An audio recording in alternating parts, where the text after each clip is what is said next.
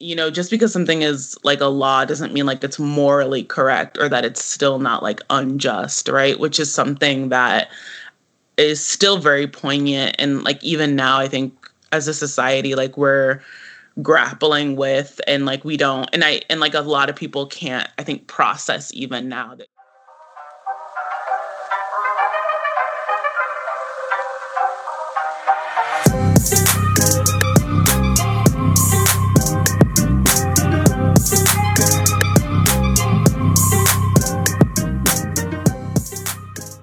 Hello, everyone. This is Alex.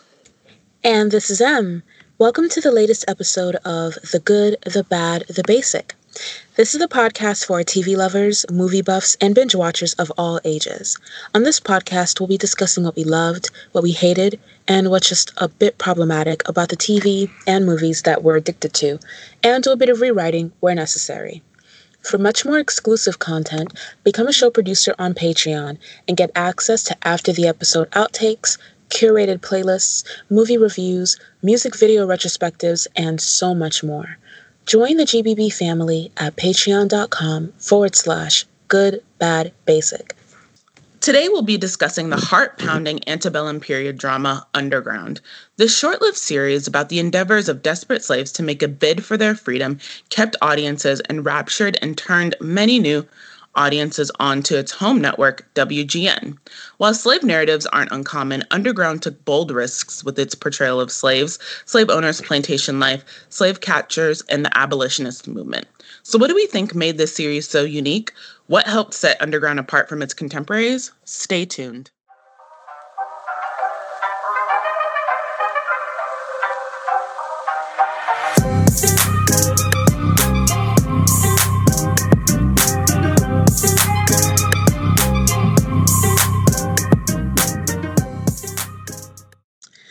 All right, so here are some critical details about Underground. The series is an American period drama, specifically the antebellum period. It was created by Misha Green and Joe Pakaski.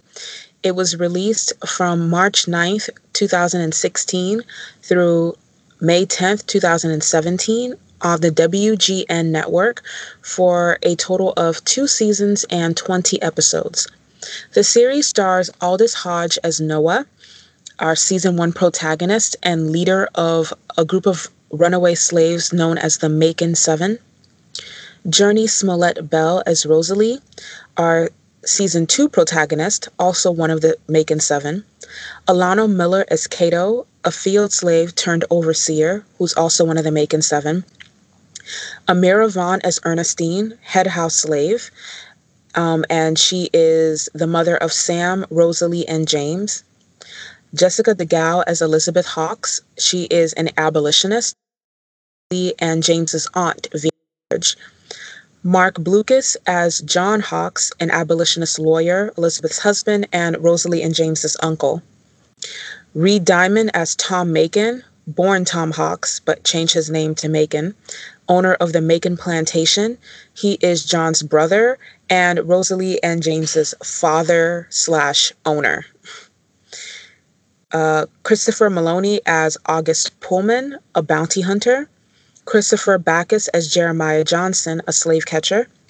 Johnny Ray Gill as Sam, Ernestine's eldest son and Rosalie and James's half-brother. Adina Porter as Pearlie Mae, a slave who is secretly literate. She is the preacher Moses's wife. Mykelti Williamson as Moses, Pearlie Mae's husband and preacher to the slaves. He is one of the Macon 7. Danielle Stewart as Boo, Pearlie Mae and Moses' daughter, also one of the Macon 7. Renwick Scott as Henry, another of the Macon 7. Theodis Crane as Zeke, the last of the Macon 7. James Lafferty as Cal Risden. He is a U.S. Marshal and Elizabeth Hawks' ex-fiancé.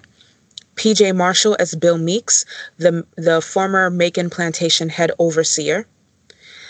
Mikhail Smedley as James, Ernestine's youngest child. Brady Permenter as Bill Pullman, August's son. Jessica Nicole as Georgia Goodman, an abolitionist friend of Elizabeth's who is a white passing woman. DeWanda Wise as Clara, a slave on the Roe plantation of season 2, and Last but not least, Aisha Hines as Harriet Tubman. These are our major players for the 2 seasons of Underground. So let's talk briefly about season 1. Season 1 is 10 episodes long, and they don't waste any time. Underground literally wastes no time getting right to the action. Right. So let's talk before we, I know I'm always like the nerd that always wants to give, do want to give a bit of context into the show before we launch into the sort of particulars. So Underground premiered on WGN America in 2016. And what makes Underground really cool, it's because I don't have another word to describe anything. What makes Underground really cool is that it was simultaneously, I guess, one of the bigger shows that the network had at the time. It was simultaneously a critical and commercial success. So WGN America was this network that I think would show old episodes of like Dragnet and like Chips. I'm sorry, but every time someone mentions Dragnet, I remember, because that show was old when they were doing it was on Syndicate in the 90s. Right. Which is why it's like, what? And it came about. And so the network got a new president, and they wanted to get in on this sort of golden era of television.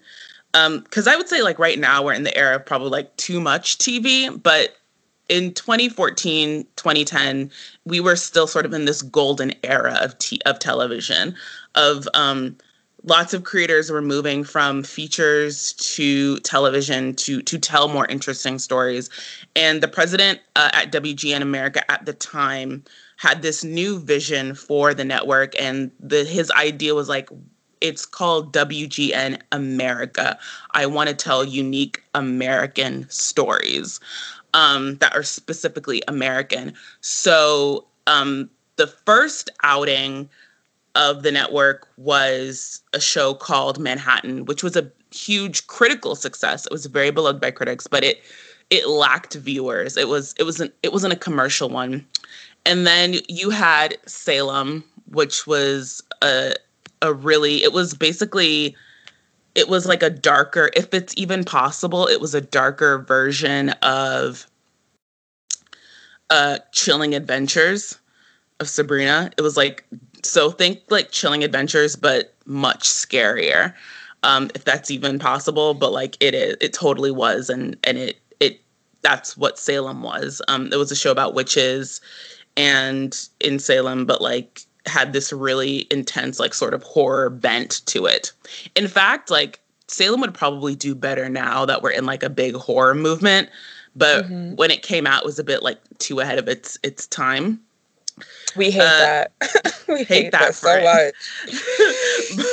And that was a commercial success. It did do well, but and it was on for I think about 3 or 4 seasons. And then after Salem, you had Underground, which was a commercial and a critical success. It was both. So it was a nice, big, sort of juicy hit for the network. Now, what makes Underground so interesting as a narrative, as a slave narrative, is that it absolutely veers from like its sort of predecessors. I think when we tell slave narratives, like not when we like, and I think what differentiates Underground from like a Roots, right? Or like a 12 Years a Slave, or, you know, I don't know, like pick a slave narrative. There are a lot of them. Is right. That when we watch these stories, most of the time, how they're constructed is like, you know, it's the plantation, the masters, and then just like this unending sort of brutalization of Black people, and then that's it. Like, I don't want to be flippant about that, but it's just like brutality, like endless sort of like horror, brutalization, and it just never ends. That's what we watch when we watch slave narratives. What made Underground different and so exciting is that it focused on something that I think for a lot of people should have been like a no-brainer, but up until this point hadn't been, which is like, let's talk about like the slaves who like ran to freedom. And with that, you end up getting it is a slave narrative, but you end up getting this other bent to it, which is like, it becomes like an action adventure series, right? Yes. And that's what makes it so exciting. Like, that's immediately what puts it sort of gives this sort of endless brutalization like a point. Not that there isn't like a point in those other ones, but like it I think it definitely reorients the viewer into making into knowing what we've always known, but not necessarily have been shown, which is like the slaves are the real hero of this story. Right. Which is not to say that they're the villains in other stories, but usually in these other slave narratives, they're like an object of pity, right? Not the hero, not the victor, but just like, oh my God, we feel so bad for them. Like when Kunta Kinte ran away and they brought him back and they chopped off his foot. I mean, that's real and that happened, but there's no hero in that story. There's a villain, right? The master and the slave catchers, but he's not victorious in his story.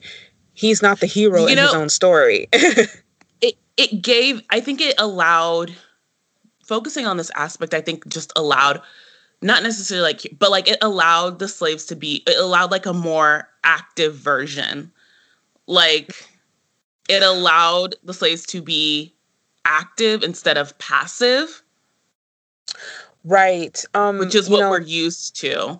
It allowed like agency. It allowed activeness. It really like gave a sort of a movement and a movement to otherwise sort of endless banal brutality. Right. That's the key word there is agency, I feel. Obviously, slaves didn't have autonomy because of the nature of chattel slavery. But these slaves have a lot of agency. And it's what Underground does that I really enjoyed is it doesn't just show the slaves who ran away as having a lot of agency and utilizing it, but it also shows the agency and ingenuity of those who stayed. Absolutely. And the ways they had to mastermind and connive and scheme their way into safety on the plantation where arguably it was the most dangerous place of all, right? Right. So when we come into Underground, like I said, we're thrown into the thick of the action. Now, I say this all the time, but you guys know how I feel about pilots.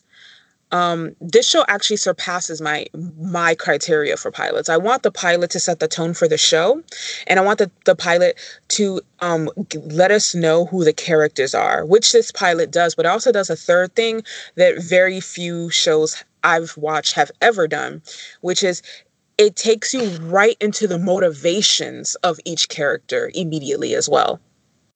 We know what Noah wants. We know what Ernestine wants, and we know what Cato wants. We also know what Tom Macon wants in that very first episode. Right. I mean, part of the brilliance of making this sort of like a prison break sort of story, putting it in this particular time, is that even till now, like these are some of the most complex, well-drawn, really well-rounded characters I've seen still in a minute. We were talking about this, but it bears repeating. Like, I forgot, because I hadn't revisited this show in a while, but I really did forget how good this show was. It truly is excellent. It's definitely doing something that the other girls just aren't doing. I'm sorry, honey. Like, All my Girl, I ain't girls. forgot. That first episode in particular, that pilot is burned into my brain, literally. I remember watching this in real time, watching this premiere back in 2016, being like, I want to give this show a chance, but I'm tired of these typical slave narratives. I think I had just watched or was about to watch Lupita Nyong'o's portrayal as Patsy in 12 Years a Slave, which was her So brutal. brutal. Brutal. That entire movie was brutal. I had watched Roots several times growing up, and I was just like, typical slave narrative. When I watched the pilot of Underground for the first time, I knew I was watching something different. I knew I was watching television history in the making. And I became immediately afraid of this show's cancellation because of how good it was. So, like I said, that we know Noah, Ernestine, Tom Macon, and Kato's motivations immediately in that first episode. Noah wants to run away, and he's actually caught running away, running through the forest in this episode. Tom Macon, who, as I said, was born Tom Hawks and changed his name to Macon because it sounded more Southern, is a Yankee with an inferiority complex who wants to make a name for himself as a Southerner and get into politics. He's adopted that new name. He's adopted the Southern accent, and he's just basically putting on airs. And the only thing more dangerous than a plantation owner is an insecure. He happens to be both. Right. He's married into, he's not like poor from up north, but he definitely, no, not poor at all. But he's married into like old Southern money. He's married this woman. Like, she's the one that really owns all of it, but he's married into it, so now he owns it. Right.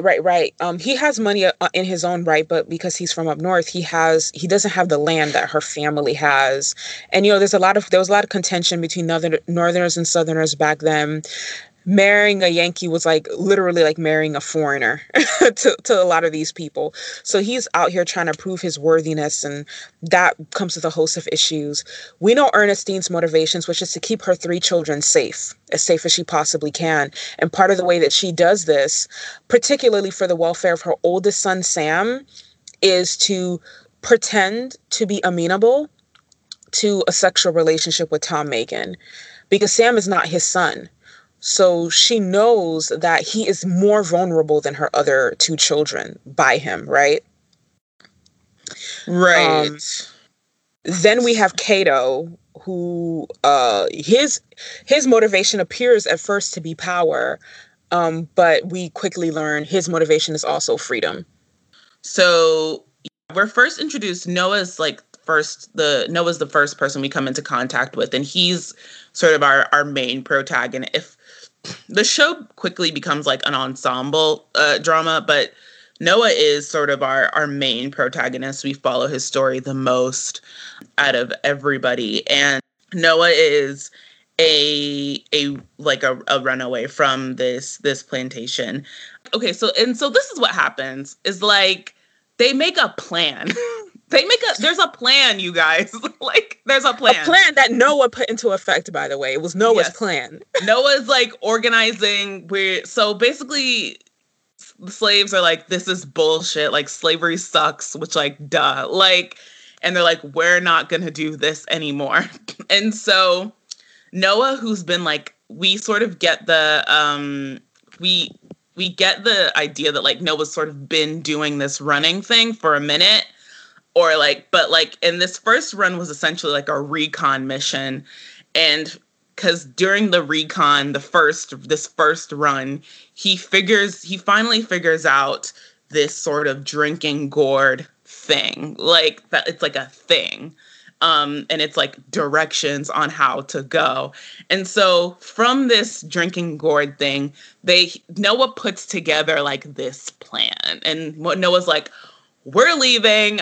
I'm done. Who's coming with me? And Henry and Zeke and Moses and Pearlie Mare are like, we want to come because this shit is like, we're not doing it. Right. Actually, he enlists Moses. Like, he goes to Moses and be like, I want you to come, because he assumes, like everyone else assumes, that Moses can read. And he doesn't know Right. Pearlie Mae is the one who can read. So he's like, we need Moses if we have any chance of making it. And we definitely need Zeke because he's the strongest slave on the plantation. And like Henry's like his best friend on the plantation. There's some illusion that he and Henry might be cousins or brothers. So he's definitely taking Henry. But everybody else is kind of up in the air, right? Yeah, and that's one of the big things. It's like everybody thinks Moses can read. It's not Moses who can read. It's Pearlie Mae who can read, and that becomes extremely important later in the story. So, and before anyone gets on Moses about taking credit for a woman's work, understand that he was essentially taking the risk upon himself, because if it had ever been exposed that someone could read, that someone would have got hung. Right. Like, and he didn't want it to be his wife. Right. And that's another thing. That's something else I really like about the show is that they always reinforce, usually verbally through characters, that like teaching a slave to read, a slave knowing how to read it's against the law and it's punishable by death. Right? Yeah, like for both parties. For both parties. So so with that said, let's bring in another sort of player and a player into this story, which is Tom's brother, John, who is a lawyer. Mm-hmm. He is he's a lawyer and understands the law of the time. And John is newly moved. He moves specifically to Philadelphia to practice law there, right? Not to be closer to his brother. But upon his move, he does go to Georgia to the Macon plantation to visit his brother because his brother hadn't seen his wife since their wedding, and he'd never seen the Macon plantation before. Right. So he just so they go and they get out of town because John's wife, Elizabeth, has recently had a miscarriage. So she sort of needs to, so she's trying to how when you go to a different place, sometimes it can sort of shake you out of trying to break routine, trying to switch it up to not. They were doing rich people self-care. The rich people self-care, basically. So they go. So yes, and John is somebody who is also a Yankee and is also John Hawks, aka Riley Finn, aka Mark Lucas. We love it.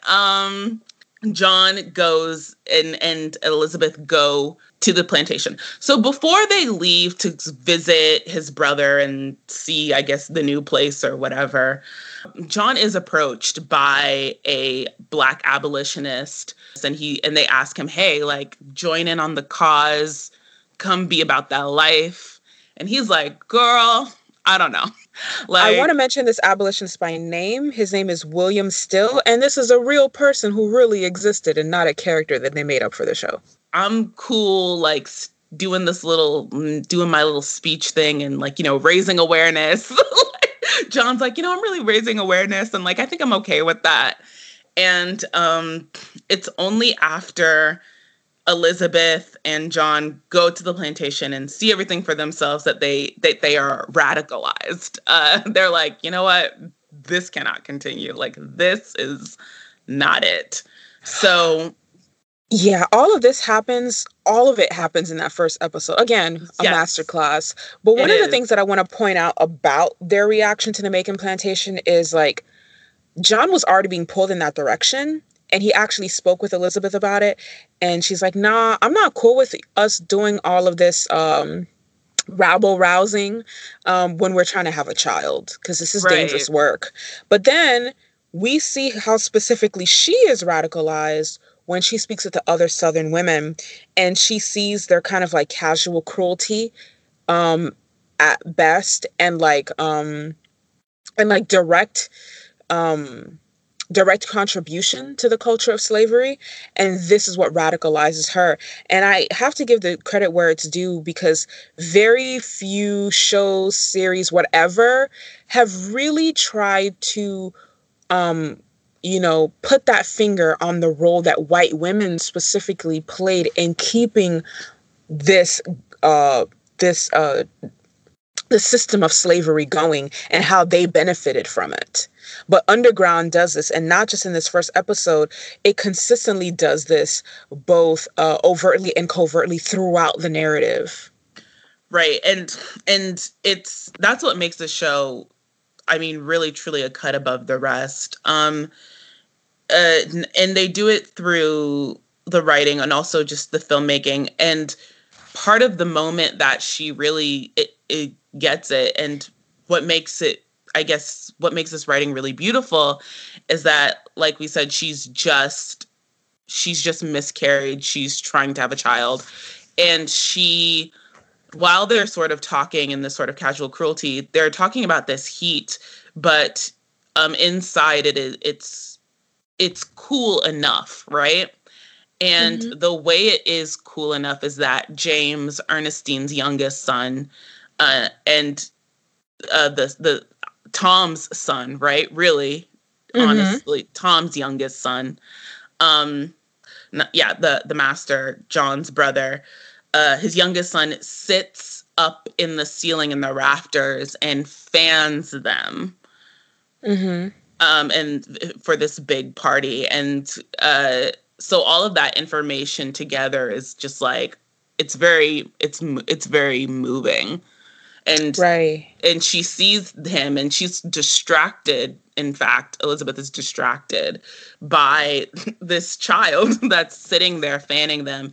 And she kind of can't like understand how they also are not distracted.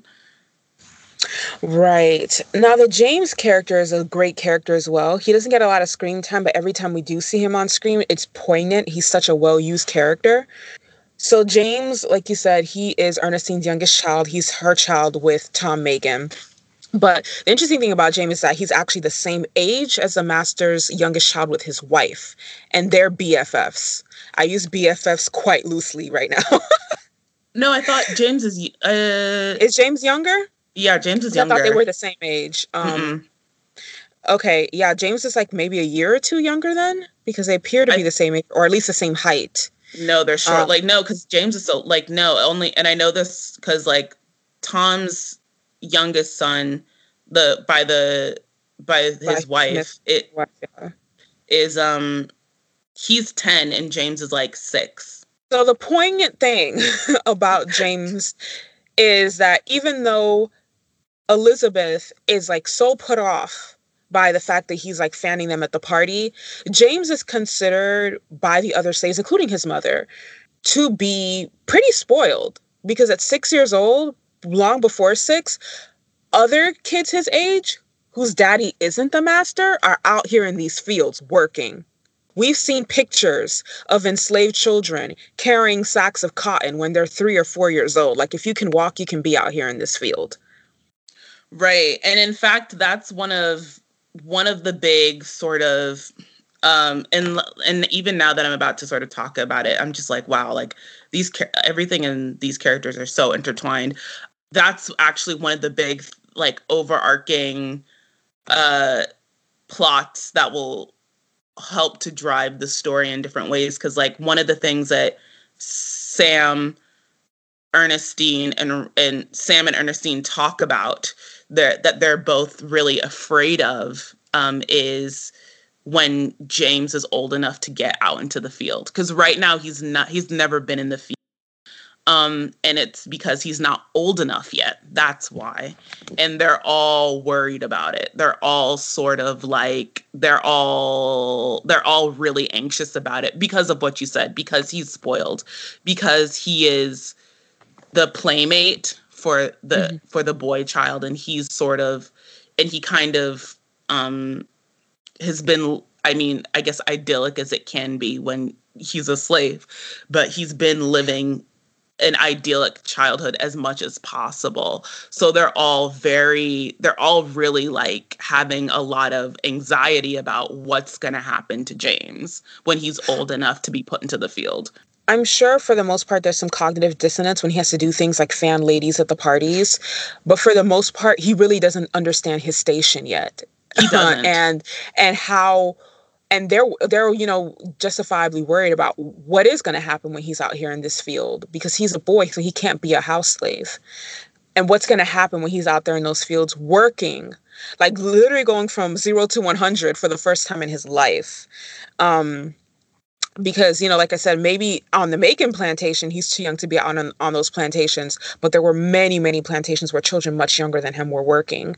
And he kind of is that like pet, that playmate, that companion for the master and mistress's youngest son, or only son rather.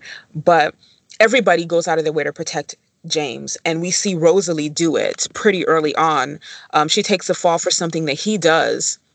And she takes a lashing on her hands because she's a house slave. They're not going to strip her bare, but she takes a lashing on her hands for something that James did.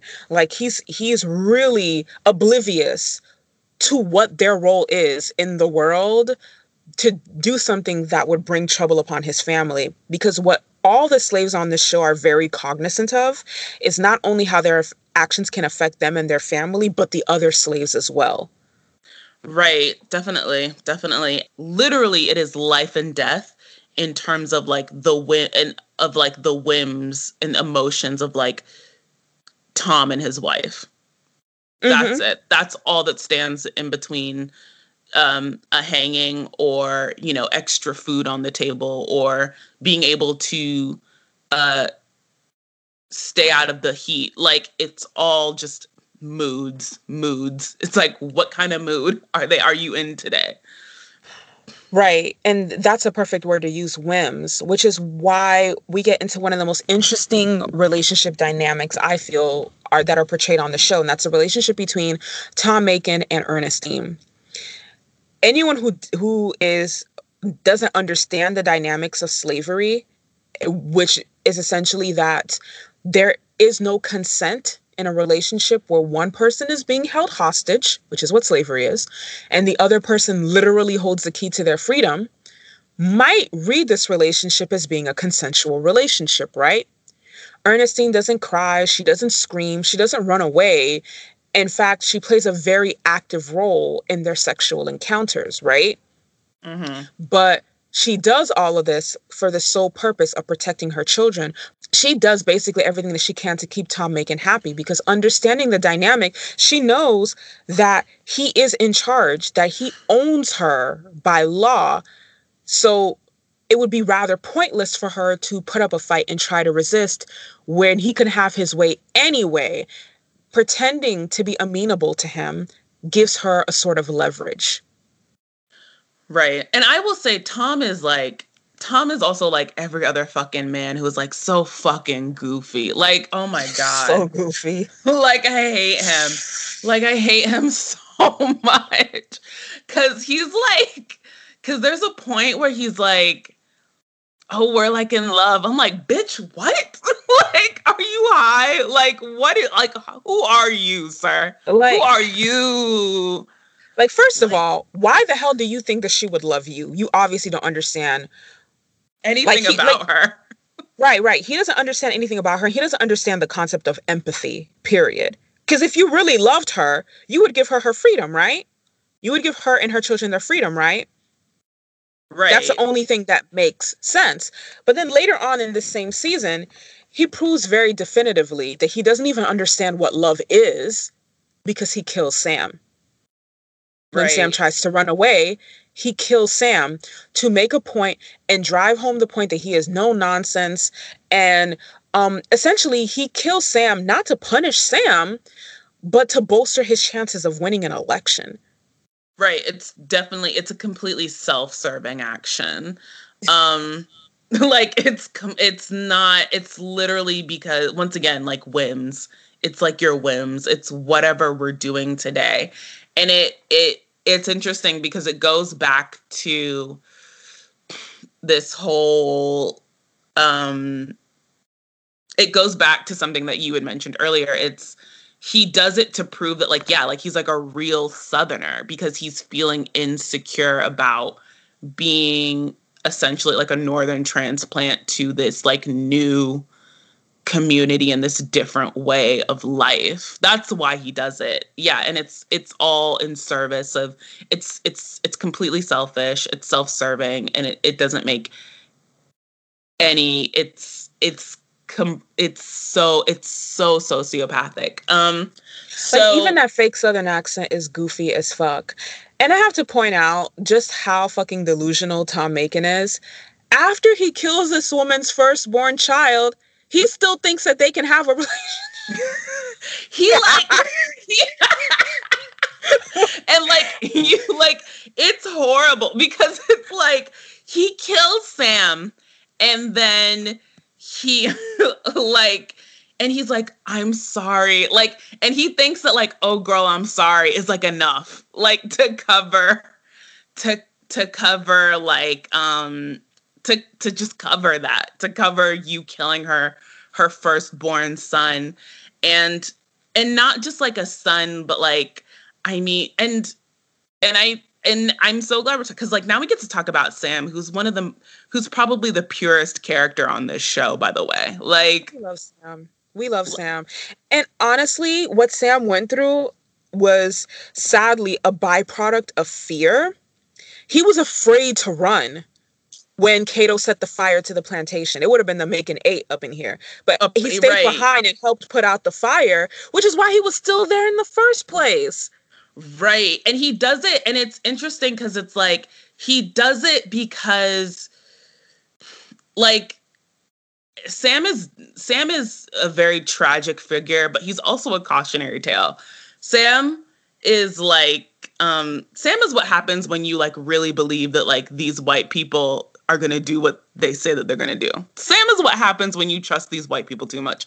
Because this is why Sam is, like, it's very tragic because Sam doesn't make peace with his life, but I think Sam makes peace with like his particular life, like what he, like his sort of situation, like he makes peace with that. Like he makes peace with the fact that he will be a slave his whole life. And he sort of is just like, let me do the best with what I can do in this circumstance. But what and it's not that Sam doesn't really need to be radicalized. Like he's living the life, but Sam has and like does all the things that you're quote unquote supposed to do. He is an extremely, and I think now that I'm talking about it and thinking about it, this is actually really brilliant. Once again, the show is so brilliant. Sam is a carpenter, and he's like the best carpenter, right? Mm-hmm. And I'm just thinking about the fact that like Sam is a carpenter, Jesus is also like a carpenter, and like Sam is like a very pure of heart character, and I'm sure that was like intentional now that I'm thinking about it. But like Sam is like a carpenter, and like he's a very good one. He's so good that like he gets to have like his own shop, and like the Master Tom makes a profit off of what Sam sells out to other plantations, right? Sam's being African ingenuity since the beginning of time. And so as Sam has been selling these pieces that he makes in the wood shop, Master Tom has let him keep a portion of the profits. Not all of the profits, because white people, but like he's gotten to keep a portion of the profits since he's been doing it, which is like a really long time now. And Sam saves up all, like, I think $100. He saves up all his money, all his profits to get to like $100. And like we told you, so as we said earlier, Sam and Ernestine both are really concerned for James, like imminently concerned, like anxious, like having lots of anxiety about what's going to happen to James. But James is still very young. He's 6. He's a child. And so Sam saves up all this money, saves up $100, which like $100 in that time is like no joke. That's like a lot of fucking money. And he goes to Master Tom with this jar of $100, and he very kindly, he says, "Sir, can I buy my younger brother, James? Like, I want to buy him, like, please." And it's interesting. At first, Tom thinks that he wants to buy his own freedom. And Tom is like, "Oh, you're worth 5 of those. Like, I'm never going to sell you." Like, which even that conversation is psychotic, right? Like, psychotic. Psychotic. Like, what the fuck are you even talking about? What the fuck are you talking about?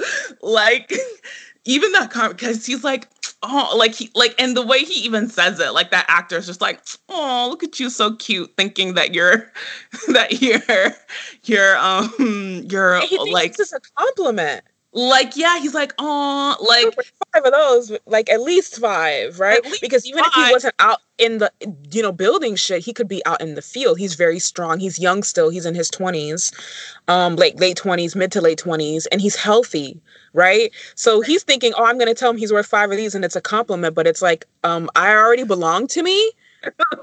Right? He's like, like, I am a person of my own, like, autonomy and self. And so he goes to buy James's freedom, and he's like, "Please, I want before," and he's trying to buy James's freedom before James has to go out into the field because they're scared.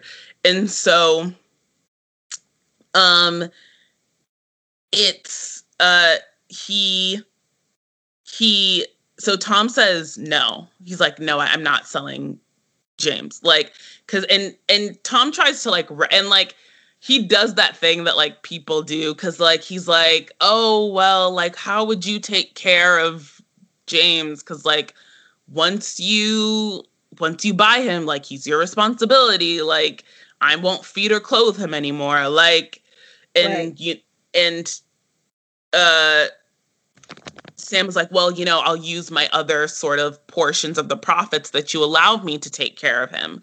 And, like, I'll make sure he doesn't get into any trouble." But basically it's all, he's just like, Tom's like, "Girl, I'm not trying to hear it." Like, no. Like, the answer is no. Essentially. And I mean, honestly, I could have told Sam that 100 wasn't enough, because a slave like him on the auction block, like Sam, even in his 20s, right? He's not like a little kid anymore, would still pull in a good $500-$600 back in the day, because they're thinking long term, how much work can I get out of that person, right? James, right, being a very healthy small child, is actually worth more than Sam on the market. Yeah, because potentially, like, he's young, but you can get decades of work out of him. So it's like, he says no, and Sam is devastated, because he really thought that he would own up to, like, his sort of, he would be like a good, like, not like a good person, but he would be, like, better, because something that they also talk about. They also talk about how, like, Tom is like a new, like, I guess, like, there was like an old, they've been on that plantation their whole lives, but there was, like, right, an old master that was much meaner than Tom, and Tom is, by all intents and purposes, like, better, I guess, as better as that situation can be. Yeah, the other master was his wife's father. Right. Who he inherited and the plantation from, and renamed it the Macon Plantation. But apparently it can always be worse. The fact that it can be worse doesn't make him a good person, but Tom is already, like, incredibly narcissistic. So he'll take any laurels wherever he can get them, right? He's like, "Listen, right, look how good I treat y'all. Like, aren't you happy? Look how good I treat you. Look how good I clothe you. Look how good I feed you." These slaves that are married, quote unquote married, obviously not legally, like, they're married, right, by feeling only, but they get to have their own little families in their little quarters. Look how good I am. Look what a great person I am. But, besides the very, very hard work, people don't really have a problem with the Macon Plantation other than, being hostage, being a slave. But Tom's right hand on the field, Bill Meeks, the plantation head overseer, is a real fucking problem. Because he is literally every fucking stereotype of overseers ever. And in fact, I'm glad we're transferring to Bill because he is ultimately the catalyst that sends the original plan to run away into like complete banana nuts haywire. So let's talk about that, because I do want to talk about this amazing the Macon, that will now be the Macon 7. So they all formulate this plan, right? And so Noah's like been into Rosalie, right? And right, ever since she tended to him after he ran away.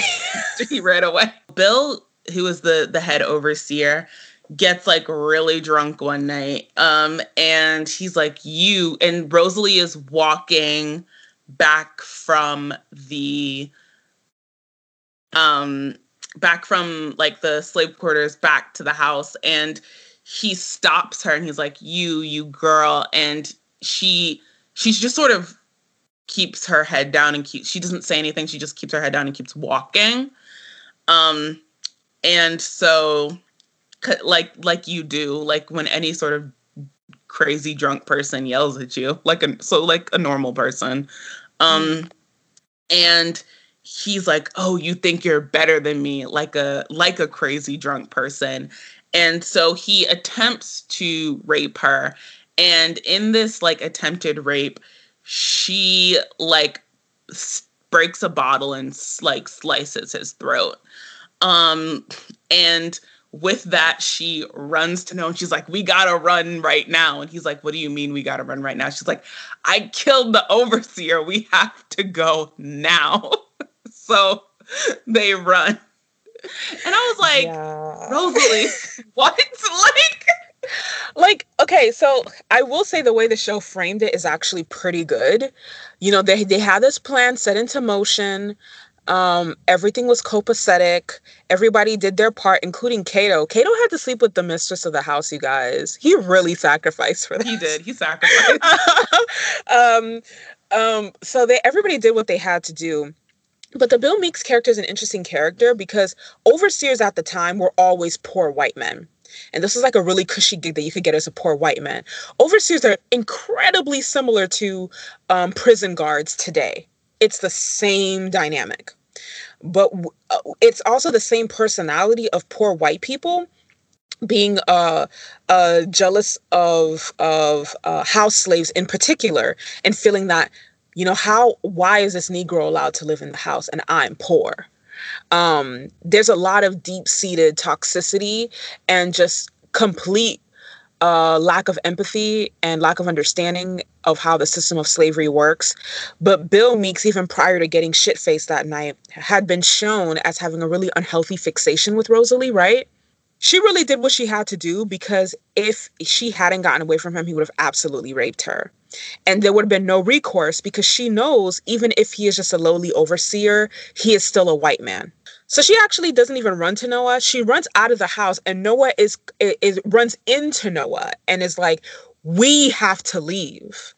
And of course he leaves with her. He's already falling for her at this point. But I'm like, it's the taking Noah with her that fucked everybody, not just her leaving. You left the leader of the plan and you took him off the plantation with you, sis. Like, that's what fucked everybody over. He had the map, drawn in blood from his shirt. He knew about the drinking gourd folklore. He's the one that had rallied these slaves behind him because they weren't going to leave without Noah's leadership, right? So this is ultimately what fucks everybody. But thankfully, Cato comes through in a pinch, and he becomes the new leader of the remaining 5, including himself, that leave. But that whole situation was just ugly, ugly, ugly. I don't blame Rosalie for doing what she did, but I do blame Noah for leaving with her. As we said, this plan really throws a wrench in what was going to be the original escape plan, which actually included a lot more people than just 7 people. But when Bill is injured so badly by Rosalie, and Tom Macon believes that he's going to die soon, he promotes Cato to head overseer, which is a very rare Cato thing. kills him because he's alive, right? The next day. Cato finds his body first. Right. No, they do end up tending to Bill for a little while, remember? Like, Ernestine is put in a position where she has to tend to Bill. No, man, because, like, Bill is, like, choking on the blood, and the bottle is in his, like, in his throat, and Cato finds... You're right. No, you're right. Because, like, Cato starts to kill him, and then somebody walks in, and he's like, oh, help! Like, I'm not even gonna lie. Like 10-10, I would have done exactly what Cato did. I would have probably just done it faster. No, like you're right. Like, I'm sorry. Like, now I'm remembering. Yeah, you're right. Cato does what basically in true Cato fashion, Cato looks at him, he's like, ugh. And like Cato starts to suffocate him to like finish the job. And then somebody walks in, and then Cato like makes it look like he was trying to save him. And he's like, help, someone get help. Somebody's been injured. Oh my God. Yeah. Ugh. So then Ernestine has to tend to the man who was trying to sexually assault her daughter and figure out how the fuck she's going to get herself out of this situation, because now her daughter is wanted, and we know what people do to runaways. And Cato's promoted. Head overseer was a very rare position for a slave to be in. Overseer, yes, there were a lot of black overseers, but head overseer, very rare. So he actually takes the position and he plays. Okay, let's talk about playing your role. People who played their position perfectly, that award goes to Ernestine and Cato. They played their respective positions flawlessly, so that people could never question them. These white people were never like afraid of them, never questioning them, never fearful of them. His first day on the job, and he's already being an asshole. But Tom does something that he really shouldn't have done. When he gives Cato this promotion, he gives him like a jug of wine, like a congratulatory gift. And as Cato's walking around the plantation, he's spilling the wine throughout the fields, right? Like, he's spilling it throughout the fields, like as he makes his round. And that's a big plantation. As overseer, he has to make his rounds through the length of it, right? Mm-hmm. All the rows, all the columns, the entire perimeter, spilling. And the only person who catches this is Zeke. But of course, he like chastises Zeke, and Zeke doesn't ask any questions. And then later that night, he rallies the people who were going to leave with Noah, and then he does probably, like, it's the most epic scene, you guys. He sets the plantation on fire. Like, which I feel like it's like, if you're going to escape from a plantation, especially when everybody is on like high alert because there's already been recent riots, it's like the most brilliant way that you can like peace out. That's true, because because you can leave in the chaos, and because everyone's going to be concentrated with putting out the fire. Right. And it's like, there are two sets of property now to be contained. Like, do you want to save your property, or do you want to save your property? Because this property can run, but that property's standing still and it's ablaze right now, and you're not going to replant the seeds. So what you going to do? Yeah, it's like time to make some decisions. Yeah, and so in this big flame, like they go. And how do they all eventually meet back up with each other? Because Noah's like, oh, we got to go back for everybody else, and Rosalie's like, we're doing what? Yeah, I was really side-eyeing her when she tried to discourage him from going back, because I'm like, bitch, you thought. I know, it's like, bitch, you thought. Like, we're dying. Exactly. Like, the least you can do is go back. Like, she knows, and everybody knows Noah's relationship with Henry. He knows he can't leave that boy on the plantation. And he gave Zeke and Moses his word. Even Cato, his word, right? Cato's the reason he even has that gun. So, when the overseer comes to, by the way, he managed to tell Tom that Rosalie's the one who stabbed him. So that's another wrench. She's not just wanted for being a runaway. Now she's probably most definitely going to get hung by just the state law for attempted murder. So there's that. Right, yeah. But they meet on the halfway ground. Essentially, when Noah and Rosalie run away, she actually proves herself to be quite useful by poisoning some of the dogs that were chasing after them. Right. So he realizes, like, she's not a dead weight. If I want to go back for the others, I can. So he meets up with the others as they're leaving the Macon plantation. So now it's Noah, Zeke, Rosalie, Cato, Henry, and Boo. They're all together. And they're running. They're being pursued by August, who is a bounty hunter. We meet August in the pilot also.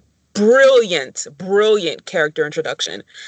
We think August is a good person, and he lets a slave woman stay in his house, but then he himself turns her over to the catchers for the bounty, right?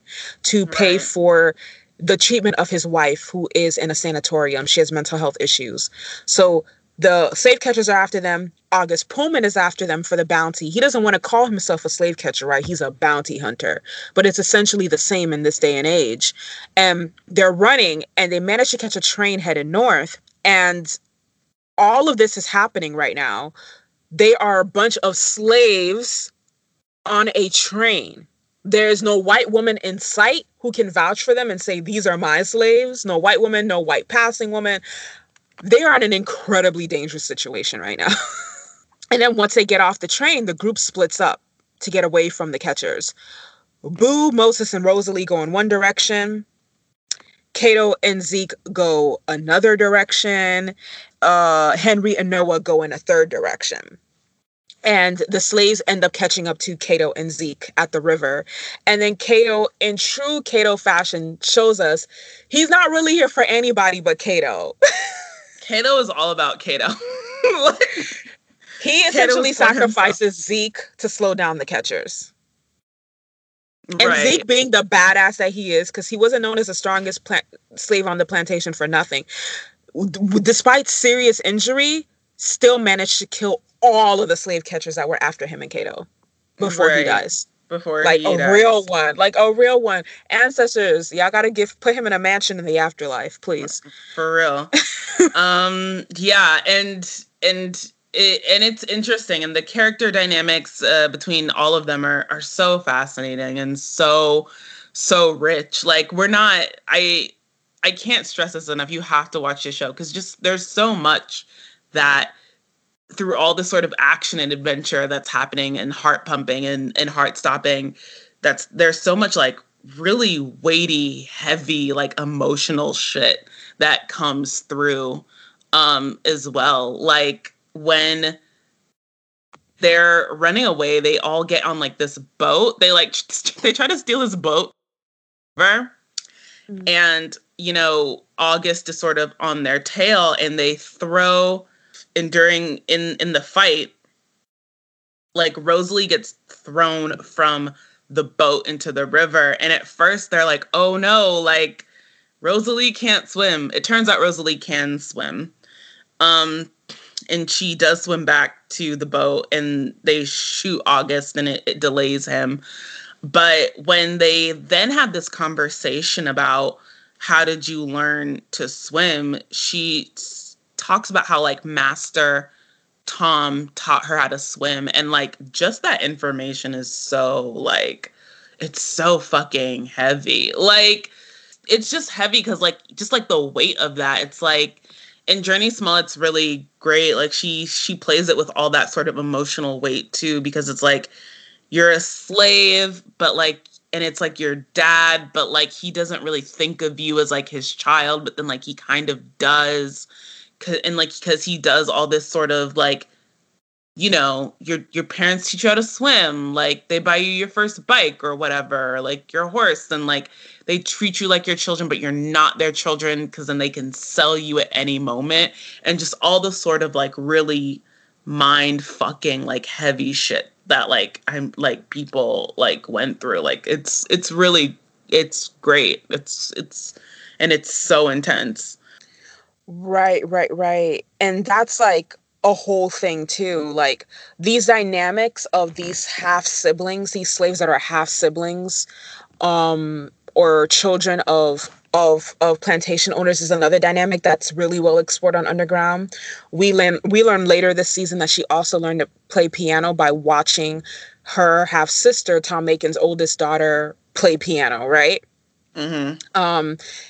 And we know that he taught her and her sister to swim at the same time. We even learn later that Pearlie Mae is half sister to Tom Macon's wife, Susanna. Like, they have the same father. It's interesting too, that dynamic, because she never acknowledges it. No one ever talks about it until she tries to get Pearlie Mae to sell everybody out. Right.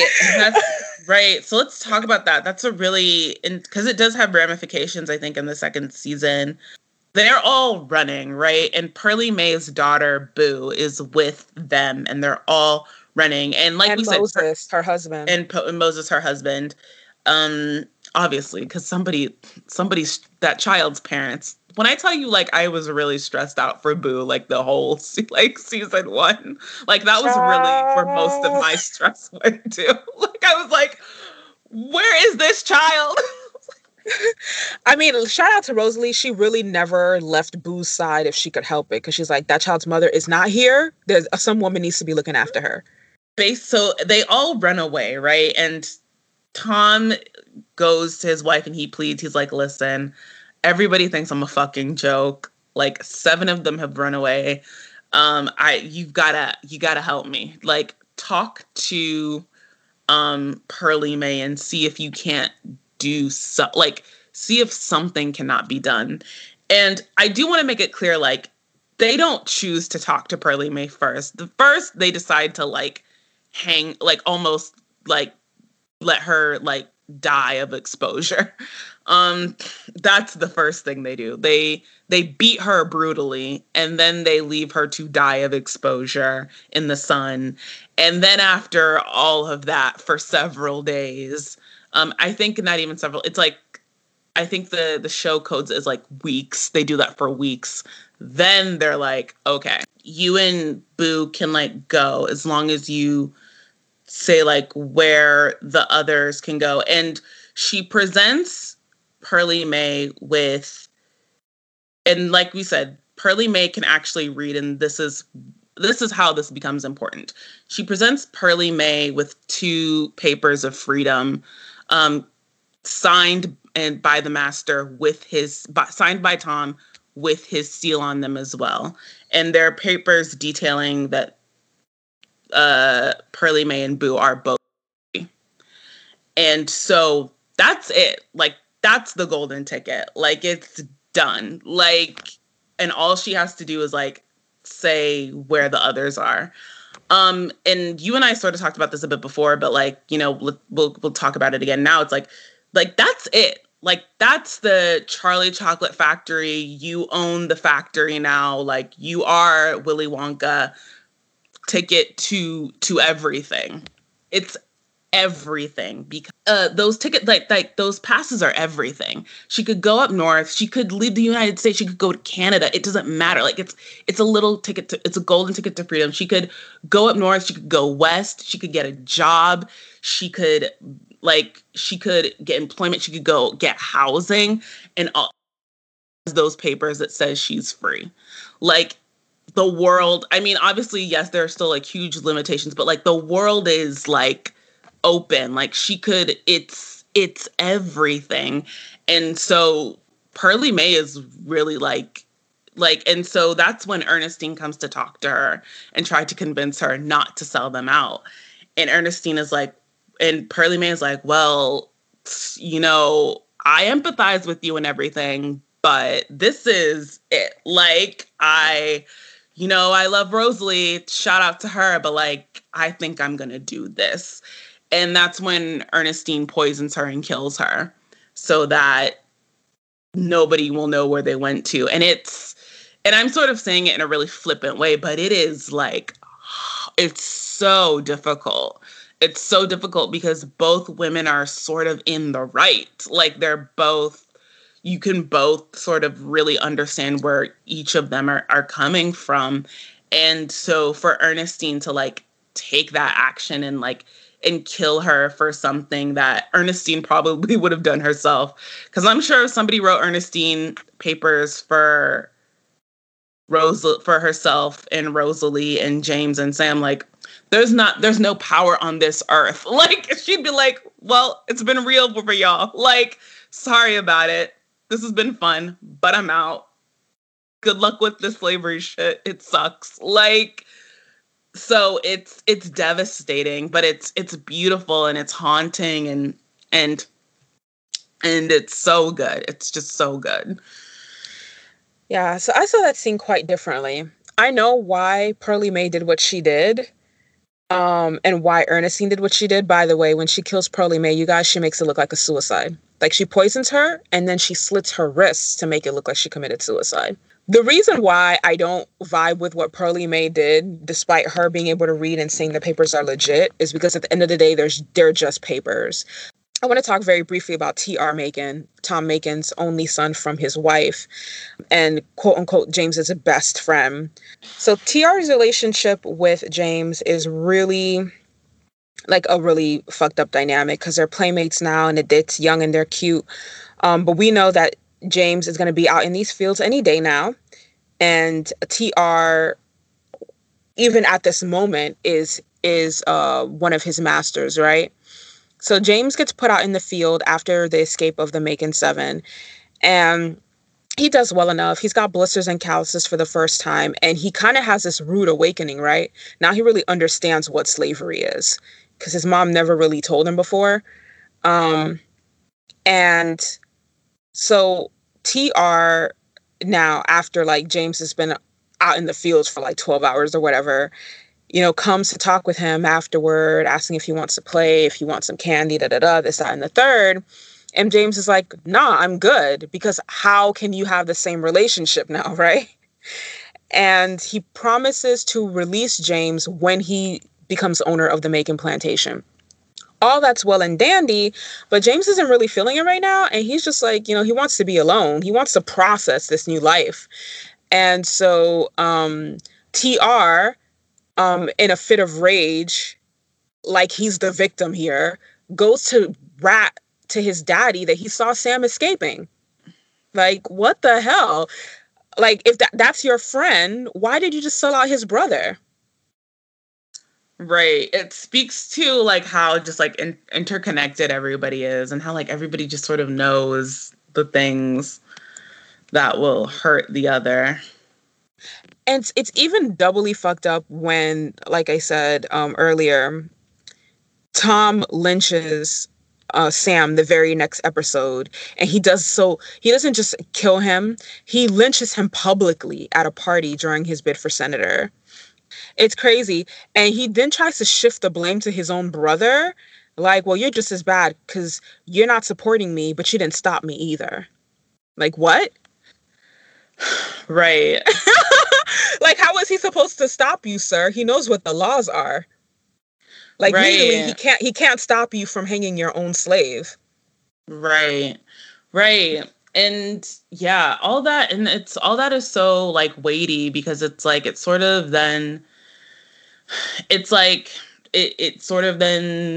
brings up this question of just because something is like a law doesn't mean like it's morally correct, or that it's still not like unjust, right? Which is something that is still very poignant. And like even now, I think as a society, like we're grappling with, and like we don't, and like a lot of people can't, I think, process even now that just because something is a law does not mean that that law is correct or moral or just in any way. It just means it's there. And that I think can really fuck with a lot of people mentally, like that idea. Right. And we definitely see that John is between a rock and a hard place right now. He doesn't support his brother, but he can't, Tom's like, you're just as bad because you didn't stop me. But like, he can't stop you, right? You hung your slave publicly at a party with your constituents and contemporaries because it was illegal to do so. So how was he supposed to stop you? But this really brings to a head Ernestine's relationship with Tom, because although she tried to, like I said, put on a front like she was amenable to their sexual relationship. She has 2 children by him. She is his head house slave. You can only pretend to an extent, right? I can only pretend to the extent that you don't kill my child, for instance. Once he crosses that line, and he doesn't just cripple Sam, which is what she wanted him to do, right? She's like, I know you have to punish Sam, just cripple him. He couldn't bring himself to do it, but after one conversation about how he might lose the Senate race, he decides to kill him. When he decides to do this to Sam, and he kills her, she has to watch with everybody else while he kills her son. She just, like, all the gloves come off, essentially. She's just like, I know I still have James to take care of, but you know what? Fuck it. Rosalie ran away. Sam is dead. She kills Tom Macon. And, like, I'm not even mad at it. I'm not mad at it. Right. And that's right.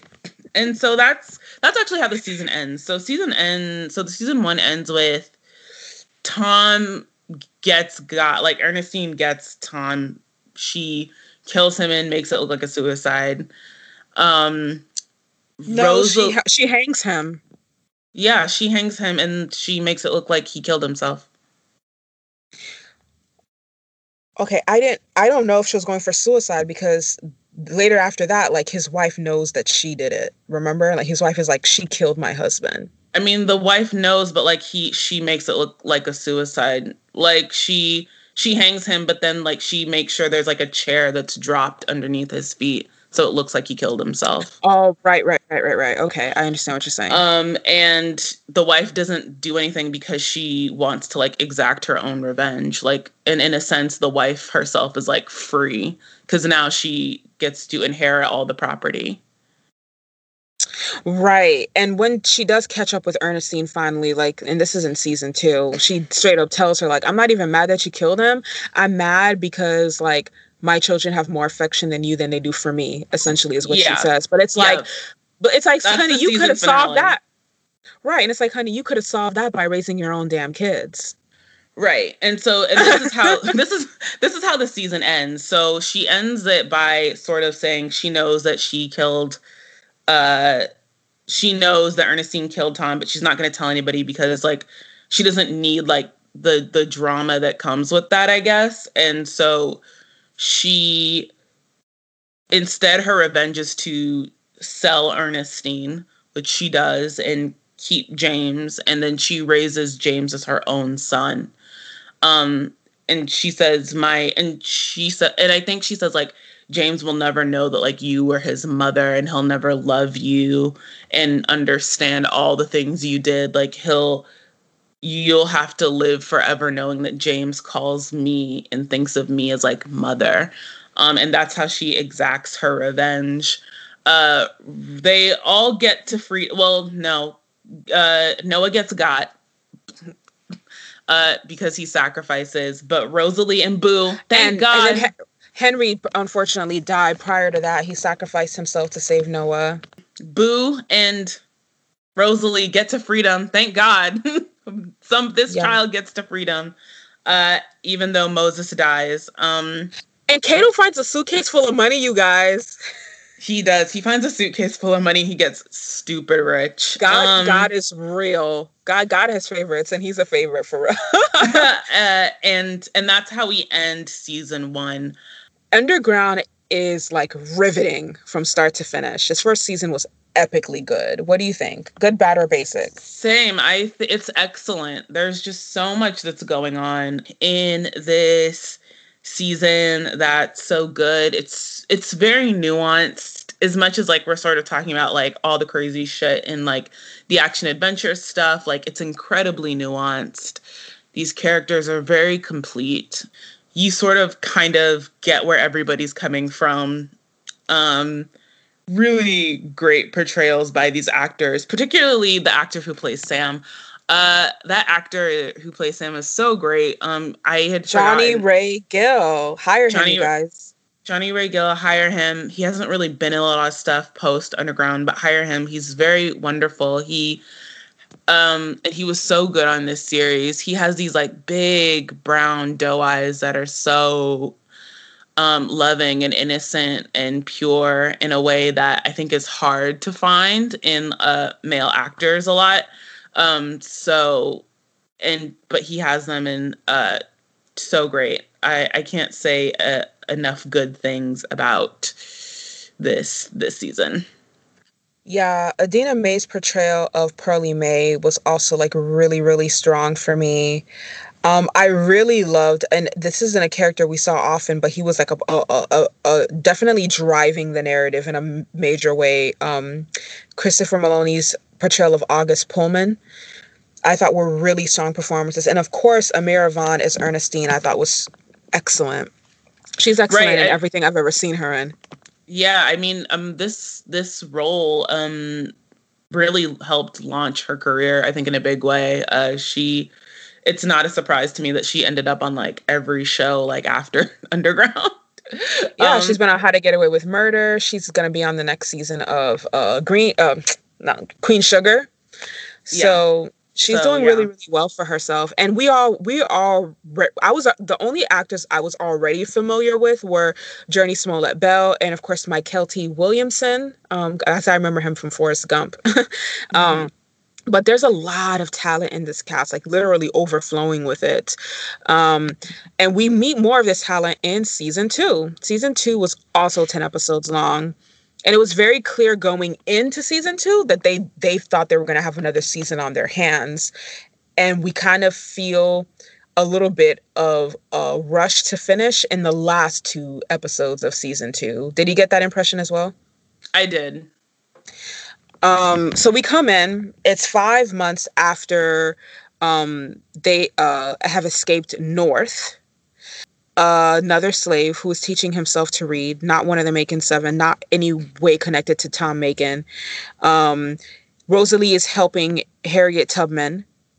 Noah is on trial for murder. Murder, you guys. It's John is his lawyer. He's pleading for him not to be executed up north, but to be extricated back to the south, basically helping Noah the best way he knows how by returning him to the Macon plantation to save his life, right? In the hopes that Susanna Macon won't kill him and will just continue to use him as a slave since he is, again, still very young and healthy and strong. It's one of those situations where, like, he's literally arguing for Noah to be re-enslaved. That's the best you can do. And it goes back to what you were saying earlier about how these laws were on paper, but that doesn't make them right. Right? Like, it doesn't make it right if I'm trying to defend someone of murder and my recourse is, well, like, he's still a slave, you guys. Just let him be a slave. What? Right. When you're like, you can't just, like, execute someone's property, like, Right. Like, he's very valuable. He's worth like $800 to Susan. And like, if you kill him, you're essentially stealing from the mistress of that plantation. Like, sir, what? But that's a literal defense that he had to use in court, you guys. Now we get introduced to the Roe plantation, which is where Ernestine has been sold to. And it matters that it's in South Carolina, by the way. One of the reasons why is because we're introduced to the aspect of hoodoo that some of these slaves are practicing. Right, and it's like the Gullah Geechee people, and also just like it's a different type of plantation life. That was actually something I appreciated about this second season, is how it's brutal, but like it's also different.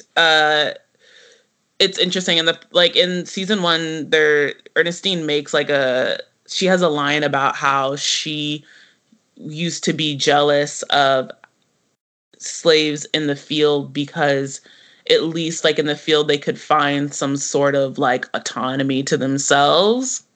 And it matters that, like, I guess like in the Carolinas that was actually a thing.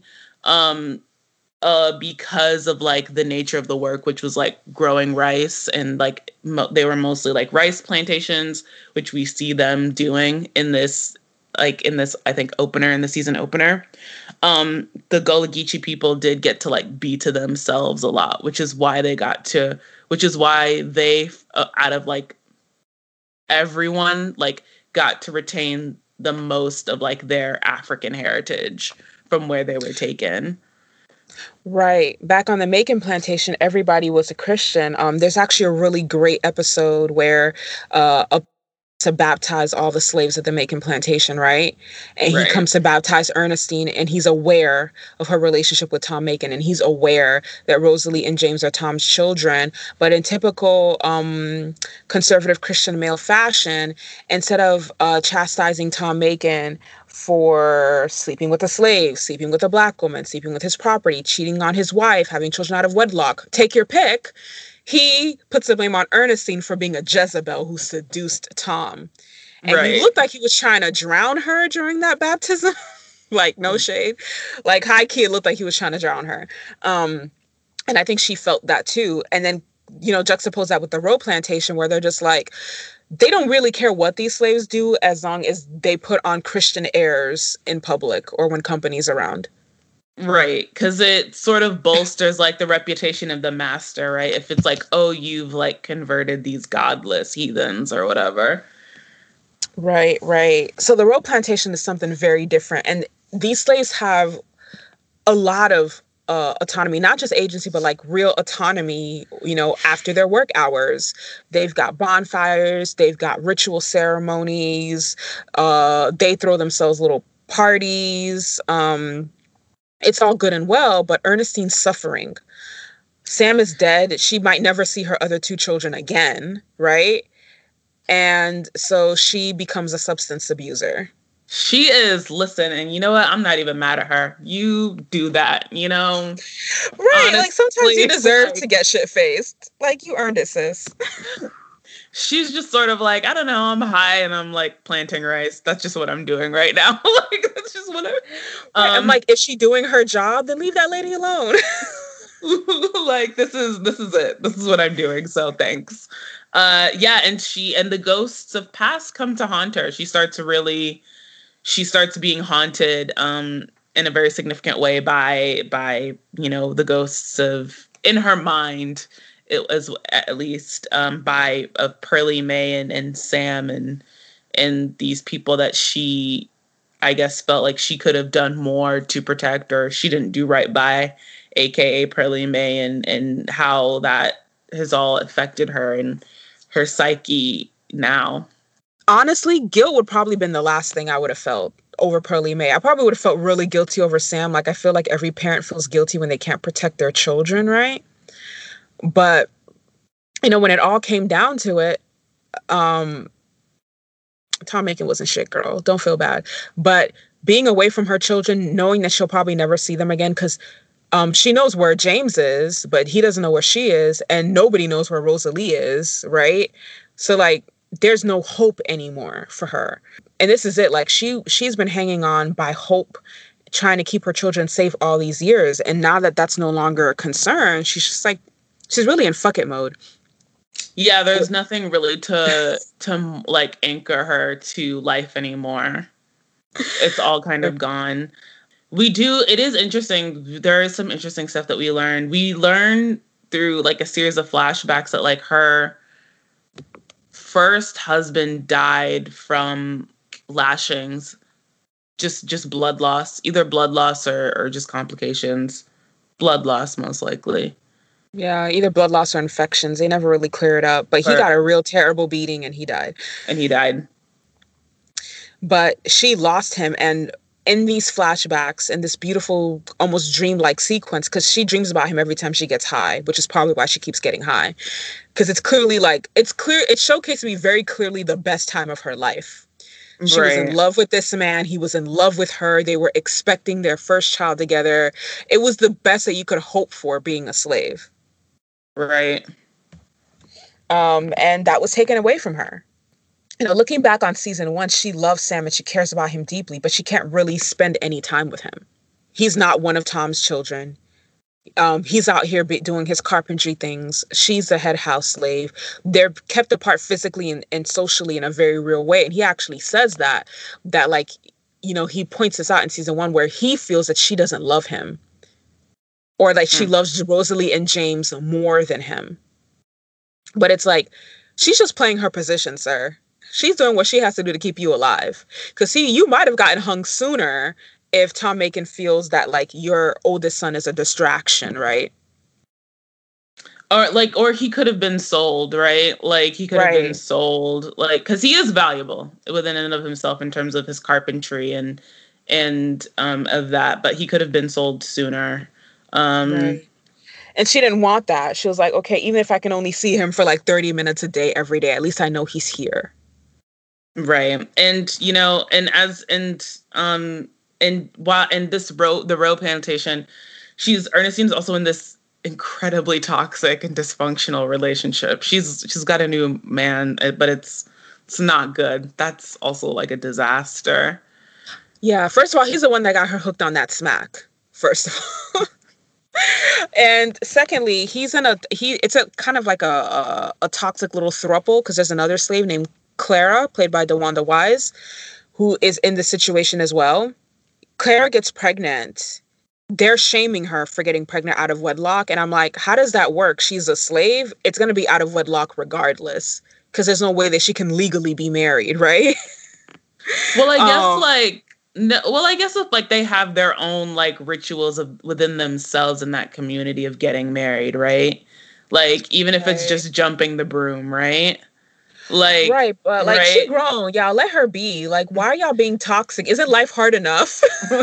Like I guess that's like, and I can understand how like if you're in a situation where you don't have any control, how it can feel like you do have some control, like in like when you can, I guess, chastise other people, like, you know what I mean?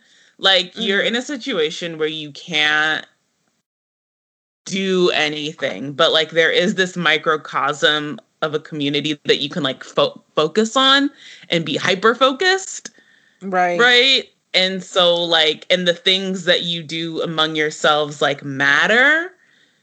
So like it's a way to exercise some form of something, but like ultimately it still breeds toxicity because of like this larger issue, if that makes sense. No, that makes complete sense. And I guess I'm speaking from the perspectives of someone who's never been someone's property. And I never had to create that sort of community or specifically that sense or that, cosplaying my own religion or my own government within the arena of slavery, right? But like my whole thing is like, aren't y'all suffering enough? Like, why are we replicating systems of toxicity and oppression as well within us? Like, if I'm going to create this type of community among us, I would want it to replicate as much freedom, or at least the illusion of freedom, as we could possibly have, if that makes sense. But girl, that's just me. Again, I'm speaking from a place of extreme privilege. I was born in 1985, not 1785. That makes a difference. Because this show was I think it opens in 1857.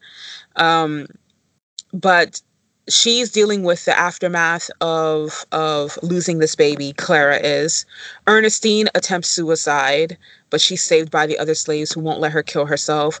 Rosalie is pregnant, so now she's taking even more risks than she was before.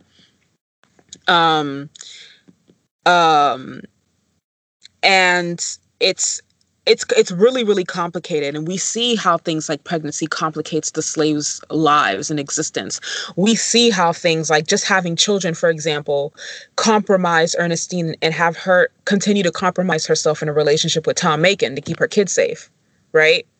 We see how just the physically being pregnant can compromise your attempts to get freedom. We see how babies who don't know what slavery is or that they are a slave aren't going to care that you're being chased. They're going to cry when they're hungry, and they're going to cry when they need their diapers changed. Like it's an extremely tentative situation when you're dealing with someone who is that young and that helpless. So that the whole season is just about abolitionist work, the work being done by Rosalie, the work being done by Elizabeth. But ultimately, Rosalie does get recaptured and she is big and pregnant. And Susanna Macon tells her straight up, girl, I'm glad they brought you back because that's my property in there. And girl, I probably would have lost my shit. She would have caught these hands for calling my unborn child her property. And she gets recaptured because she's sort of doing, she becomes like a freedom like guide, right? Yeah, she starts working with Harriet on the Underground Railroad. Right. So like, girl, that's risky. They call her the Black Rose. And she's doing all of that work and she doesn't stop doing it when she's pregnant. So August, who's like the most pursuant upon her, catches up to her and eventually brings her back to the Macon plantation. She could have got away with it too. She could have got away from him again, but she was very pregnant at this point. She's like in her 3rd trimester or something. Yeah, she's super pregnant. She's very, very pregnant. Meanwhile, Cato got himself a bag of money. And he played his cards right. Like he played his position well. He's just out here living his best freedman life. But he also teamed up with other slave catchers for the sole purpose of trying to reunite with the Macon Seven, specifically Rosalie. Like if I can find them and quote unquote catch them, then I can help them. He like wants to help them, like legitimately help them, or yeah, he wants to legitimately help them, but along the way he's not opposed to getting other slaves, like sending other slaves back to their plantations and getting that money. Yeah, that doesn't make a whole lot of sense. Yeah, he's just like, okay, these are my people. We've been through some shit together. And he knows how, Rosalie and Noah essentially saved his life. So I feel like from that perspective, it might make sense because he might feel indebted to them. But he's not really here for anybody else. And he makes that clear when he's literally becomes a Black slave catcher. Cato really falls in a big way morally this season. Like, fam, what are you even doing? I don't know. Like, from the beginning, he's been so ambiguous. Like, his morals are so ambiguous. Like, he's so ambiguous. But he never did anything that you felt like he didn't have to do. Like, he had to sleep with Susanna Macon to distract her long enough for Noah to get the gun. And maybe a case could be made that he had to shoot Zeke in the leg because if he didn't do it and slow Zeke down, they both would have been caught, right? But like, you have money now. You don't have to go out catching other slaves and bringing them back to slavery. What are you doing? But like another villain that we meet, I think in season 2, is Patty Cannon, who was a real person and like also like another like notorious slave catcher and very sadistic, very like crazy. I don't think the show makes her out as to be as crazy as she was though, because she was very crazy. Right. Well, one of the things the show does though is that they tell you like the real Patty Cannon was a person, but then like Kate away with Patty Cannon and he basically replaces her with an actress who's going around telling people that she's Patty Cannon and that she's the leader of this group of slave catchers. But Cato, her right-hand man, is really the person in charge. So that's how he plays that situation off. Right. So because he knows like he can't be the leader. If he's a leader, it looks suspicious. And one thing Cato's always been good at is playing his damn position. The situation at the Rowe plantation is also really interesting because they essentially give Clara something that will cause a miscarriage to the baby that she wanted. They basically force her to abort her baby. And Ernestine partakes in this.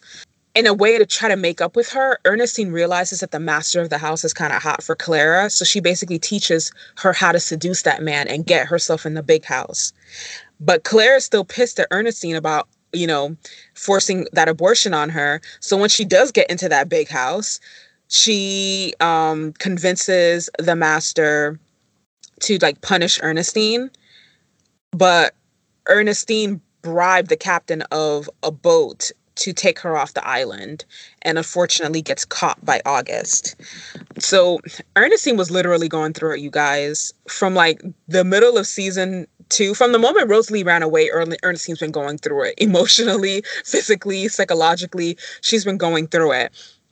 This scene was just crazy though, because when she's talking to Clara prior to leaving on the boat, and she's trying to teach Clara how to pull this man, they reveal even more the dynamics among the slaves.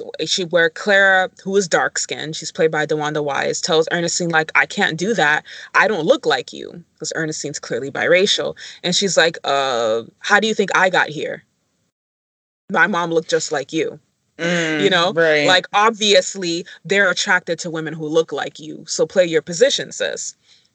And it's one of those situations where, in the span of like a couple episodes, Claire goes from being out here in these fields to being dressed all in white, sitting up in this man's big house.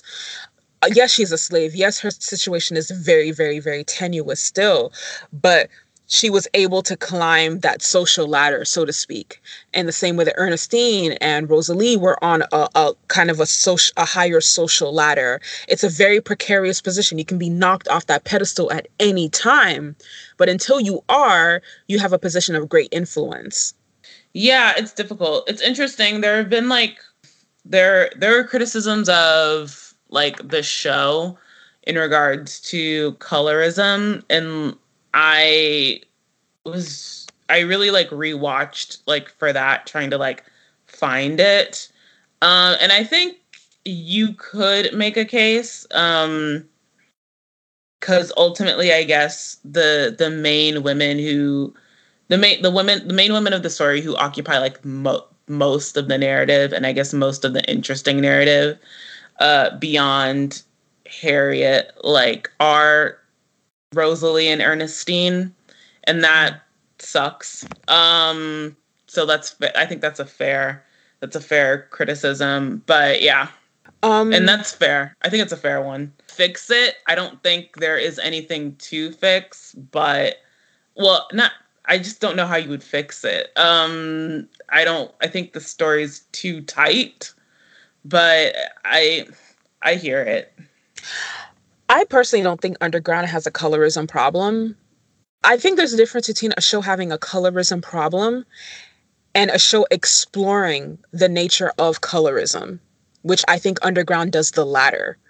Underground makes it very clear that Ernestine is biracial, and that her daughter and her youngest son, are considered to be, quote, a quarter black, and why this and their relationships directly to white men, whether it be father or master, is responsible for their position and any presumed privilege that they might have over other slaves. It doesn't paint all biracial slaves as being the same complexion. We saw that with Pearlie Mae, who has the same father as Susanna Megan. And with the DeWanda Wise character, we also got to see these interactions of these slave owners with monoracial Black women. We have to be critical of the fact that colorism was directly created by and inspired by slavery and colonialism. You cannot have a show about slavery where this hierarchy is not explored and exposed. Like, I don't know how you can do it. Are we really trying to say that someone like I don't know who else, the character in the beginning, for example, who drowned her baby after giving birth to her baby so that they wouldn't grow up slaves, would she have made the same decision if she was a house slave like Ernestine and that child's father was the master? No, she wouldn't have. Well, two things can be true at once. I do agree that the show is talking about colorism, and it is exploring the nature of that. But also the optics don't look good. Like when you have limited female characters, which, I mean, I guess I guess it's like half and half, but then the two because Elizabeth is like is a lead, right? She's main cast and she's a white woman. But then the rest of your female characters who have the bulk of the meat of the story, who have the most lines, who are like the most fleshed out and clinically drawn, are all like biracial. That doesn't look good. The optics just aren't good, whether or not, like, regardless of everything else, it's not a good look. So that's, I'll give you that.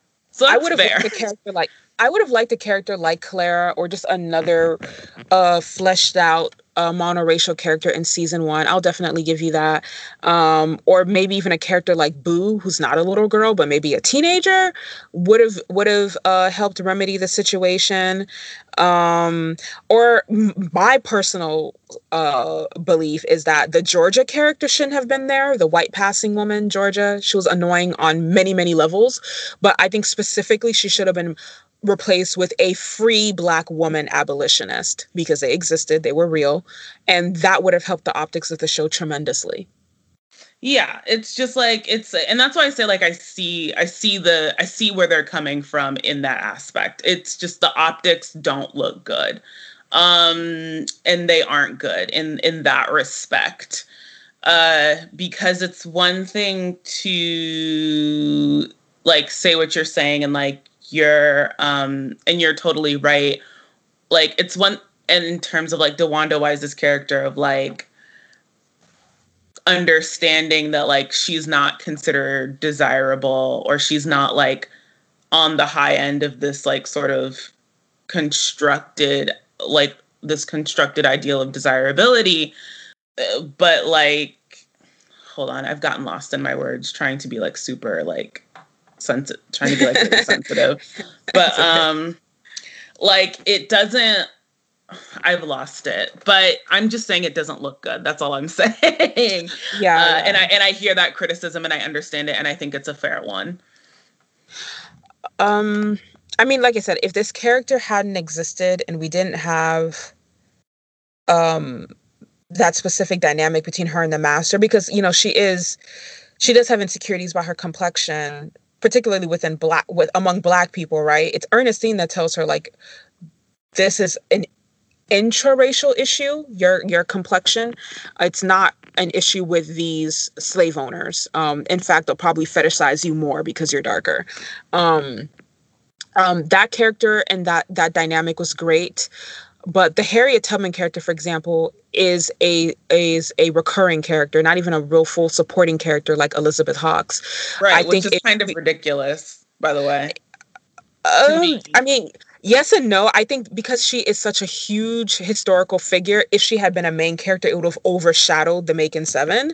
But I think, like I said, Georgia, if we had made her a monoracial Black woman abolitionist, could have done so much to turn the tide.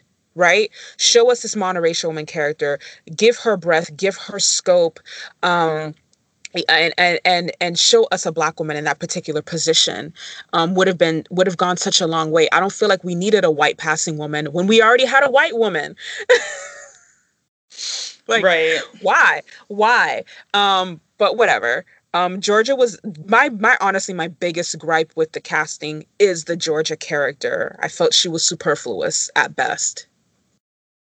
Yeah, I think, you know, it sort of felt like they wanted to think about this idea of like passing, like just the idea of it, because it is like sort of a weird, heady thing, and how it plays out. But they didn't really have anything. But it's like they couldn't like, but they didn't really have anything for her to do that wasn't gonna fuck up the rest of the narrative. You know what I mean?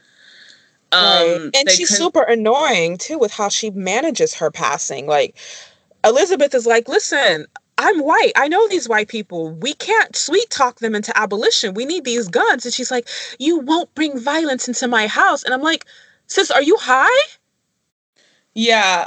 Like I said, it just sort of felt like they had a lot of ideas going at once in that character, and they didn't know quite how to, and like they just couldn't quite execute properly. It's also, and I think it's also like one of those things that I think we had talked about with Kathleen. It's like sometimes people try to put like big ideas and like a character an arc when in reality that idea could be like the whole basis for its own series or like its own sort of thing, and like you can't really just shove those ideas in like one thing, because it's so big. You have to really let that idea be big. Like you have to let that idea breathe. You have to make it the basis of your whole thing, whatever you're doing. That doesn't make any sense what I just said, but okay. No, it does. It does. Like I said, I felt that character was superfluous, specifically for the reason where, as we were talking about, the optics don't look good. You can give us a legitimate reason why characters like Ernestine and Rosalie were needed.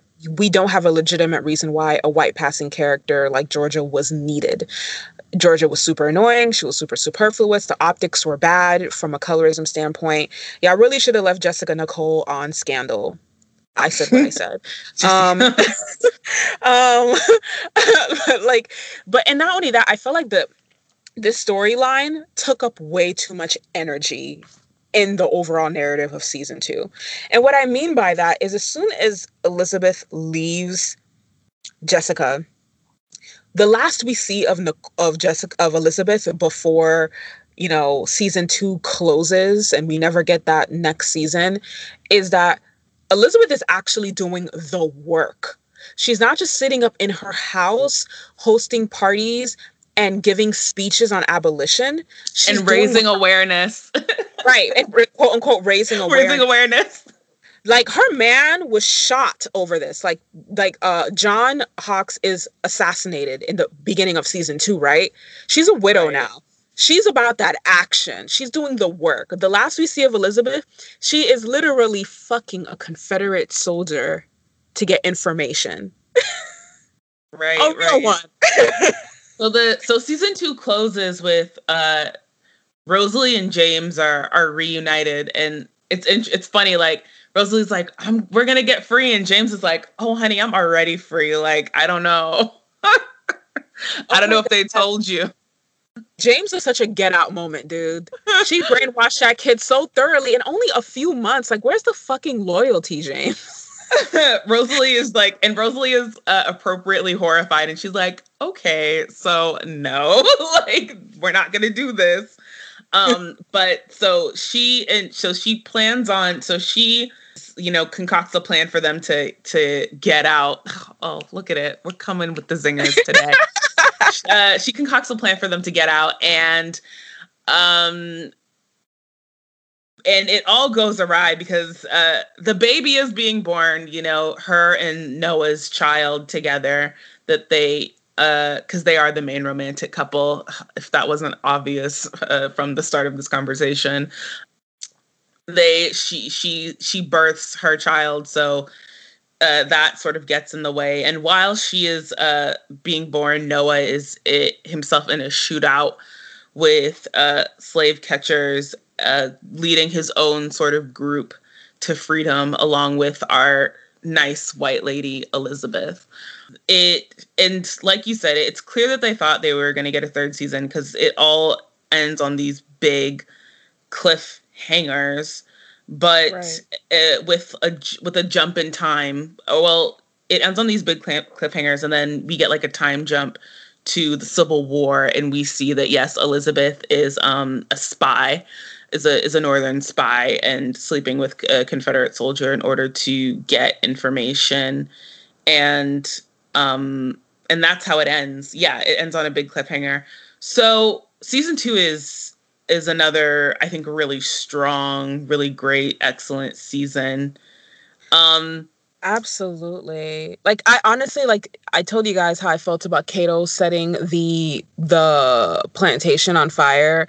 Well, our girl Rosalie takes a page from his books and, like, literally burns the house to the ground. Underground was canceled. It was canceled, and it was canceled because Sinclair, which is a very notorious conservative, like, alt-right, ultra-right-wing company, ended up buying a bunch of these local channels, which WGN America was a part of. And they specifically, and I did go back and look at this, this like press release from when they canceled Underground, and they do say that like the president was like, Underground just doesn't fit with like the direction we're going with as a network. But none of the shows did really. They canceled Underground, they canceled Salem. Outsiders also got canceled. Outsiders being about poor white people. So yeah, I'm sure they were not happy about that either.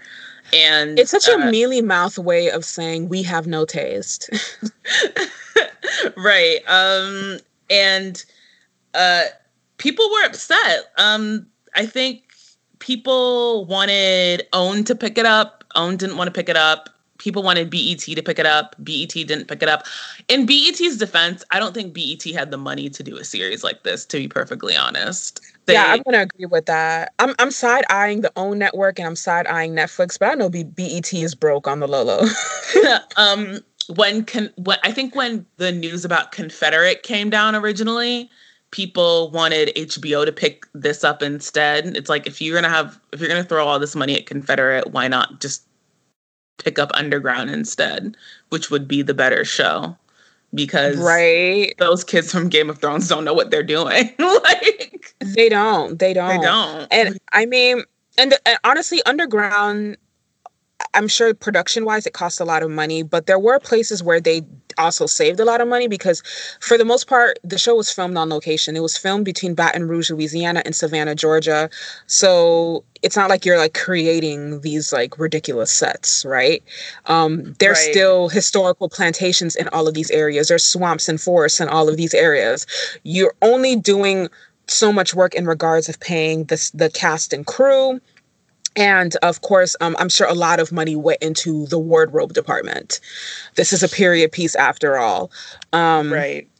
But like you said, Sinclair Broadcasting Group bought out Tribune Media, which WGN was a part of. And that's why Underground got canceled. It's not fair. It's not right. But for the most part, I guess it's okay because Aldous Hodge is still booked and busy. Journey Smollett Bell is still booked and busy. Amira Van is still booked and busy. But you need to scoop up the rest of the cast. Don't let these people linger because there was so much talent in Underground. Just go through the whole show. Even the boy who plays T.R. Macon, Tom Macon's white son, like the few moments we had on screen, there's talent overflowing in the entire cast, the children, the adults, you name it. I feel like this show really didn't get its due. And I don't want to say that I want a remake because I don't think they would probably remake it the same. One of the things to continue. Right. I just wanted to continue. Y'all can bring back the cast. They haven't aged that much. Or jump it 3-4 years and tell us it's 3-4 years in the future. It's fine. I would be even chill with like a limited series, like a 2-hour limited series, just like to wrap everything up. Like, it looks even badder in the light because like that's not like proper whatever, but it looks worse. It looks worse in the light because it got canceled around the same time that like Charlottesville happened.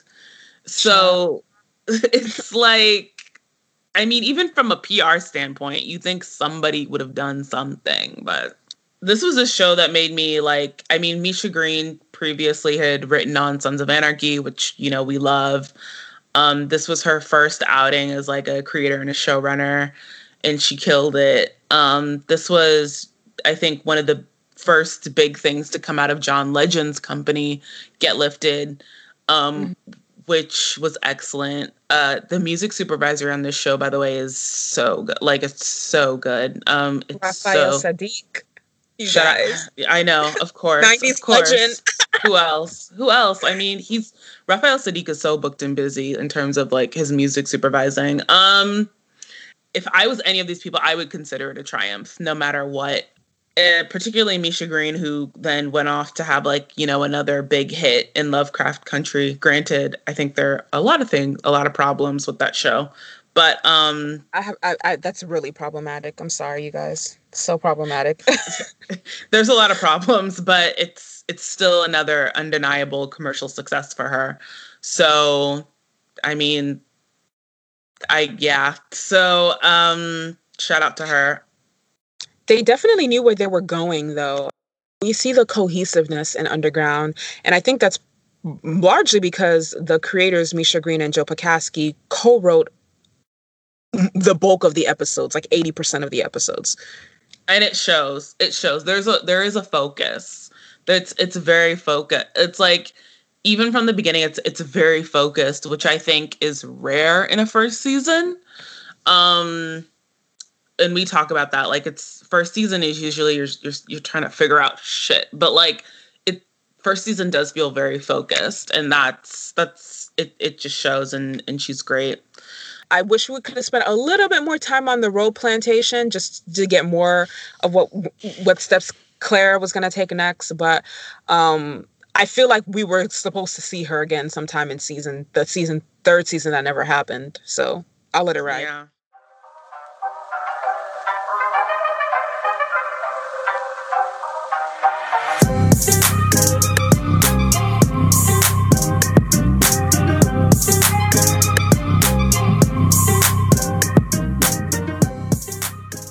There you have it, folks. This is everything that we think made Underground good, bad, basic, and thoroughly engaging. If you'd like to check out the series, Underground is currently streaming on Hulu. If you're a GBB patron on our top 2 tiers, be sure to check out our Underground Spotify playlist. It's a really good one. Oh my God, so many great like R&B and like soul and like hip hop and like songs off that show. Really, really great. If you've enjoyed this episode of The Good, The Bad, The Basic, be sure to share it with your friends. Tune in next week as we keep the historical drama season going with a recap of the intriguing Elizabethan period drama, The Tudors. The Tudors is currently streaming on Netflix, so be sure to get into this series or go refresh your memory. You don't want to miss out on this conversation. I just want to point out really quickly that you got money, Hulu. Continue Underground. Anyway. You got money. You got money now, because I know those subscription costs have gone way up. And you're making people pay for live now too, so you got money. Follow The Good, The Bad, The Basic. We're currently streaming on all major podcast platforms so that you can listen to our regular weekly episodes on the go. Leave us a review on your preferred platform and share our weekly episodes on your social media. You can find us at The Good Bad Basic on Twitter and at Good Bad Basic Pod on Instagram to get in on our daily content. Also, be sure to follow our SoundCloud page, The Good, The Bad, The Basic, where all of our weekly episodes debut first. If you love this sort of content and want more, become a show producer and patron on Patreon. You can find us at patreon.com/goodbadbasic. Your support allows us to keep bringing you our regular weekly episodes, as well as exclusive bonus material. Until next time, bye everyone.